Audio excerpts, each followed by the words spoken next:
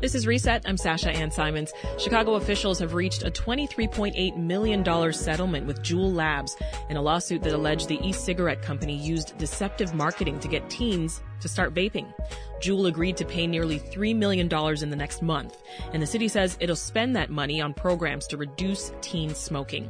Joining us now with more details is the city's top doctor, Allison Arwady, commissioner of the Chicago Department of Public Health. Welcome back, Dr. Arwady. Thanks for having me, Sasha Ann. All right, so take us back to May of 2020 when the city first sued JUUL Labs. Why did Chicago decide to go after the company? So JUUL Labs was the largest manufacturer of these vaping e-cigarette products for youth.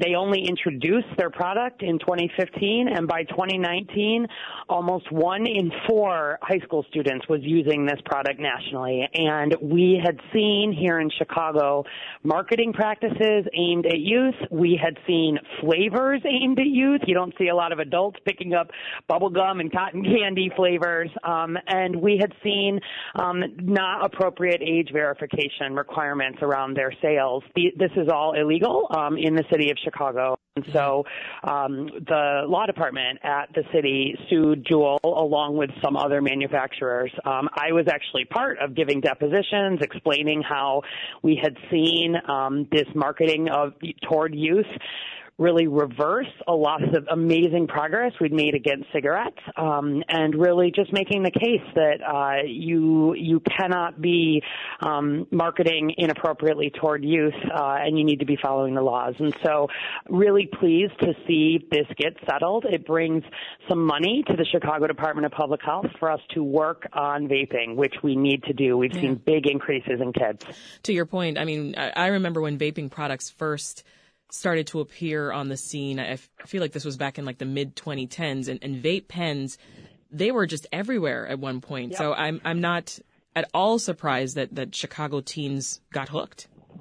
That's exactly right. I mean, where you look at the amazing progress that we have made against cigarettes, what happened was that the tobacco companies, understandably, were losing their market, and they pivoted, and instead of focusing as much on traditional cigarettes, really worked to try to get a new generation, frankly, addicted to nicotine. JUUL had the highest, much higher nicotine levels than a lot of the other e-cigarette companies, and especially for youth and young adults.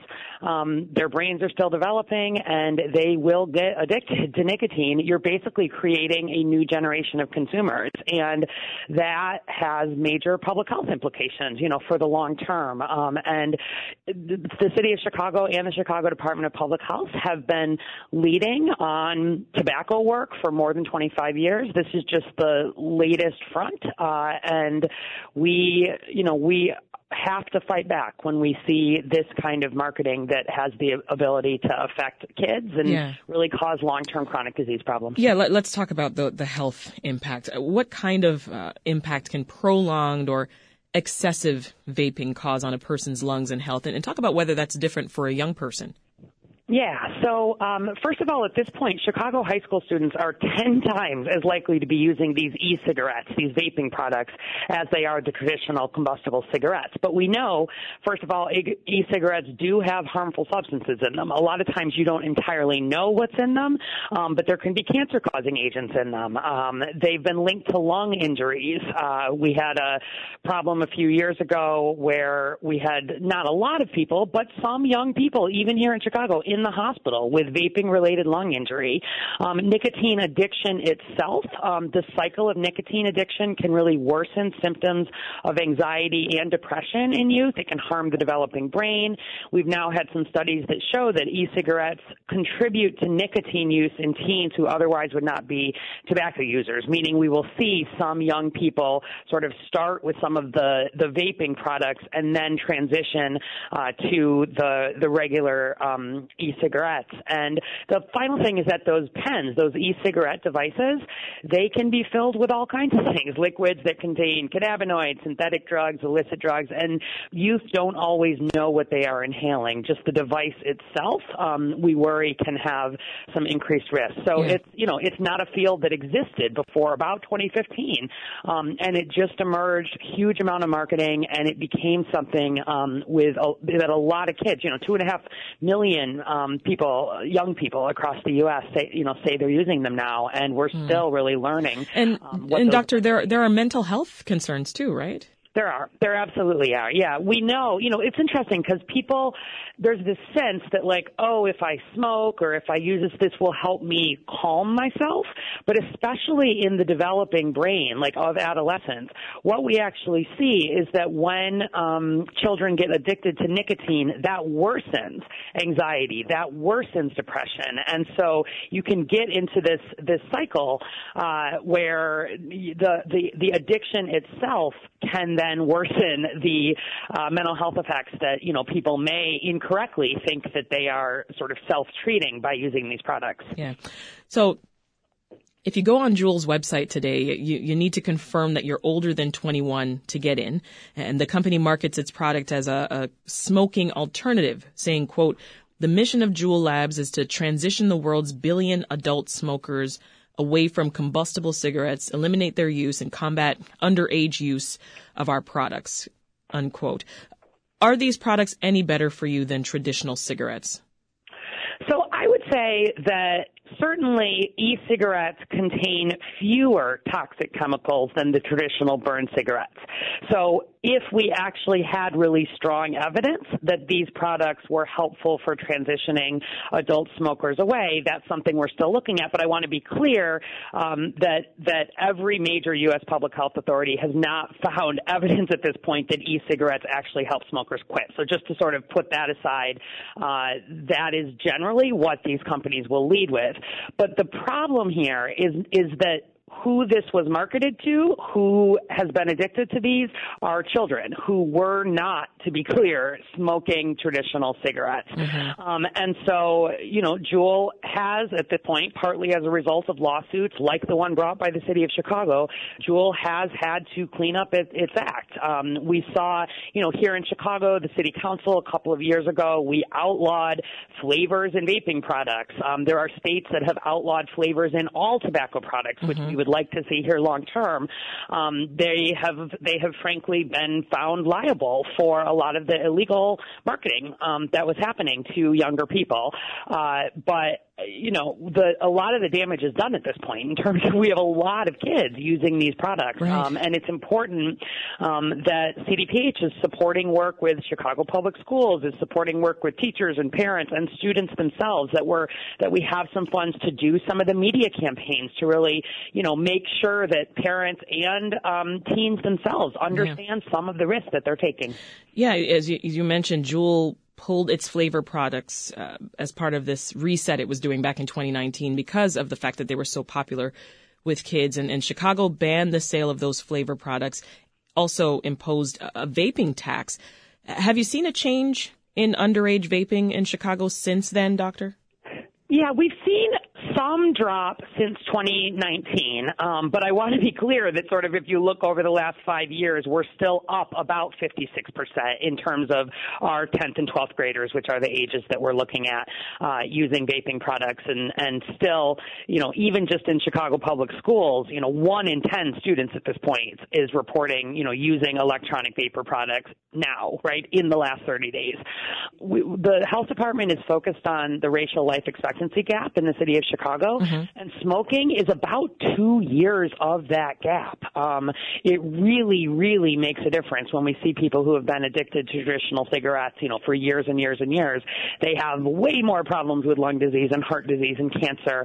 And our concern is that all of these children now addicted to these e-cigarettes, right, that's the beginning of potentially moving along that same pathway. That's a huge cost to society, and it's a huge cost in terms of individual sickness and lives. This is is Reset. I'm Sasha Ann Simons, and we're talking with Chicago's top doctor, Allison Arwady. On Friday, the city announced it had settled a lawsuit with the e-cigarette company JUUL Labs for nearly $24 million. Chicago filed that suit in 2020, alleging that JUUL had targeted minors with its marketing and advertising. So, Doctor, dig more into that settlement for us. How is the city going to use the money? Absolutely. So we will definitely be working with the schools, not just Chicago Public Schools, but all of our middle and high schools to really address youth vaping more. Chicago Public School students actually currently have access to a curriculum that was developed by Respiratory Health Association here in Chicago using some funding that RHA had, but there is a lot of need to build on that, to supplement that curriculum, more engagement of students, parents. We need to train teachers and staff. We need protocols for response. We need to make sure that when children are using these, we're able to actually, present options, work on education, work on helping them treat what actually is a nicotine addiction at this point. We need to work with healthcare workers, pediatricians, and other staff. Got to make sure we're doing good screening for vaping, doing that frontline counseling, having a strategy for referral and education. We need to work on data enhancement, being able that we have some of the staff here that can follow up in Chicago, but also in other cities, motivations for youth vaping, what's driving addictions, what is working in terms of turning this back. We need additional cessation reports. We'll keep working on policy. I think you'll see more media campaigns directed toward a youth and young adult audience. That's been very successful in terms of traditional cigarettes. So that's some of what we'll be doing with this funding, building on the small things we've been able to build without a lot of dedicated funding. This really does give us some dollars to work on this directly. And I'll tell you honestly, chronic disease often doesn't get as much attention and as much funding, so it's really an area that the health department needs to. How quickly do you anticipate that the programs funded by this settlement money will actually lead to change in youth smoking rates in the city? And how are you going to measure the success of that? Yeah, so we have a pretty good survey. We do some anonymous surveying within schools as part of a larger project across the U.S. called the Youth Risk Behavioral Study, and we're asking sort of similar questions year after year, and in those are questions about have you used vaping products? What did that look like? And so we have pretty robust ways to follow that, not only here in Chicago, but compare that to what's happening across the state and nationally. That's what we use to adjust our tobacco cessation work over the years, knowing what was working. We're able to look within that and know which subgroups, whether that's race, ethnicity, or age, or sexual orientation. We see different smoking and vaping rates in those groups, and so we can target, some of the work to give more supports in that way. So we'll be following this really every year or two. We'll have additional information, and I'm confident that we are going to work hard to turn this around because we've done it before. It's just a new threat and a new funded threat. Well, give some advice for parents out there. How do we have productive conversations with our kids about the harms of vaping and maybe share resources that we can turn to? Absolutely. So first of all, I think it's important to talk openly with your students. Know that across the country, 1 in 4 high school age students reports that they're using this product or have used it recently. And so it's important when you're talking about this to understand that there's a good chance your teen, even if they are reporting that they're not using it themselves, there's a very good chance their friends, their acquaintances, others in school are. And it's important, I think, not to just stop the conversation at don't do this. It's important to say, what are you seeing at school? Is this something you've tried? Is this something you've thought about trying? Why do you think kids in your school may be doing this? I think kids often respond well to the idea that they are somehow being duped or sort of caught in, so you want to make sure they have the truth. I think sharing the information that these products have high levels of nicotine, and nicotine is designed to addict you. Like, that is what the nicotine does, and that can actually worsen anxiety and depression, which is something we've seen a lot of issues with in teens especially right now, and that you care about them, you love them, and you want to make sure you have that open conversation. I also would be encouraging them to bring this up with their pediatrician, or you can bring it up with the pediatrician. Okay. The Respiratory Health Association has information. We have some information on our website for more resources. But I think getting that conversation going in a way that is respectful of the fact that they are dealing with this probably at some level, whether or not you're aware of it. All right, switching gears for a moment before we wrap up, Doctor. A week from today, March 20th, 2023, is going to mark 3 years since the state of Illinois and Chicago went into lockdown to prevent the spread of COVID-19. I'm curious what's going through your mind this week as you reflect on that milestone. I'm really proud in a lot of ways of the way the city came through this pandemic. We saw a lot of people step up, help neighbors, reach across what might have been divides, talk openly about equity and that this pandemic was hitting people differently. And I hope that we kind of hang on to those lessons as we look ahead to whatever comes next. I hope I never have to talk about COVID again. I know that's not realistic. But there are a lot of other public health issues like vaping that there has been more time and a lot of indirect effects COVID has had on these other issues that we're still very much going to be working our way out, for years to come. But CDPH is in it for the fight. And I got to ask you, Dr. Arwady, we're going to have a new mayor in 2 months. So is it your intention to stay on as the city's top doctor? It is my intention to stay on. That is, of course, the decision of whomever our next mayor is, but I've been really clear with our staff that my intent is to stay on, and I'm hopeful that whomever becomes mayor recognizes the really strong work that the Chicago Department of Public Health does and continues to support and grow that work. Dr. Allison Arwady is Chicago's Public Health Commissioner. Thank you so much for joining us. Yes, thank you very much for having me.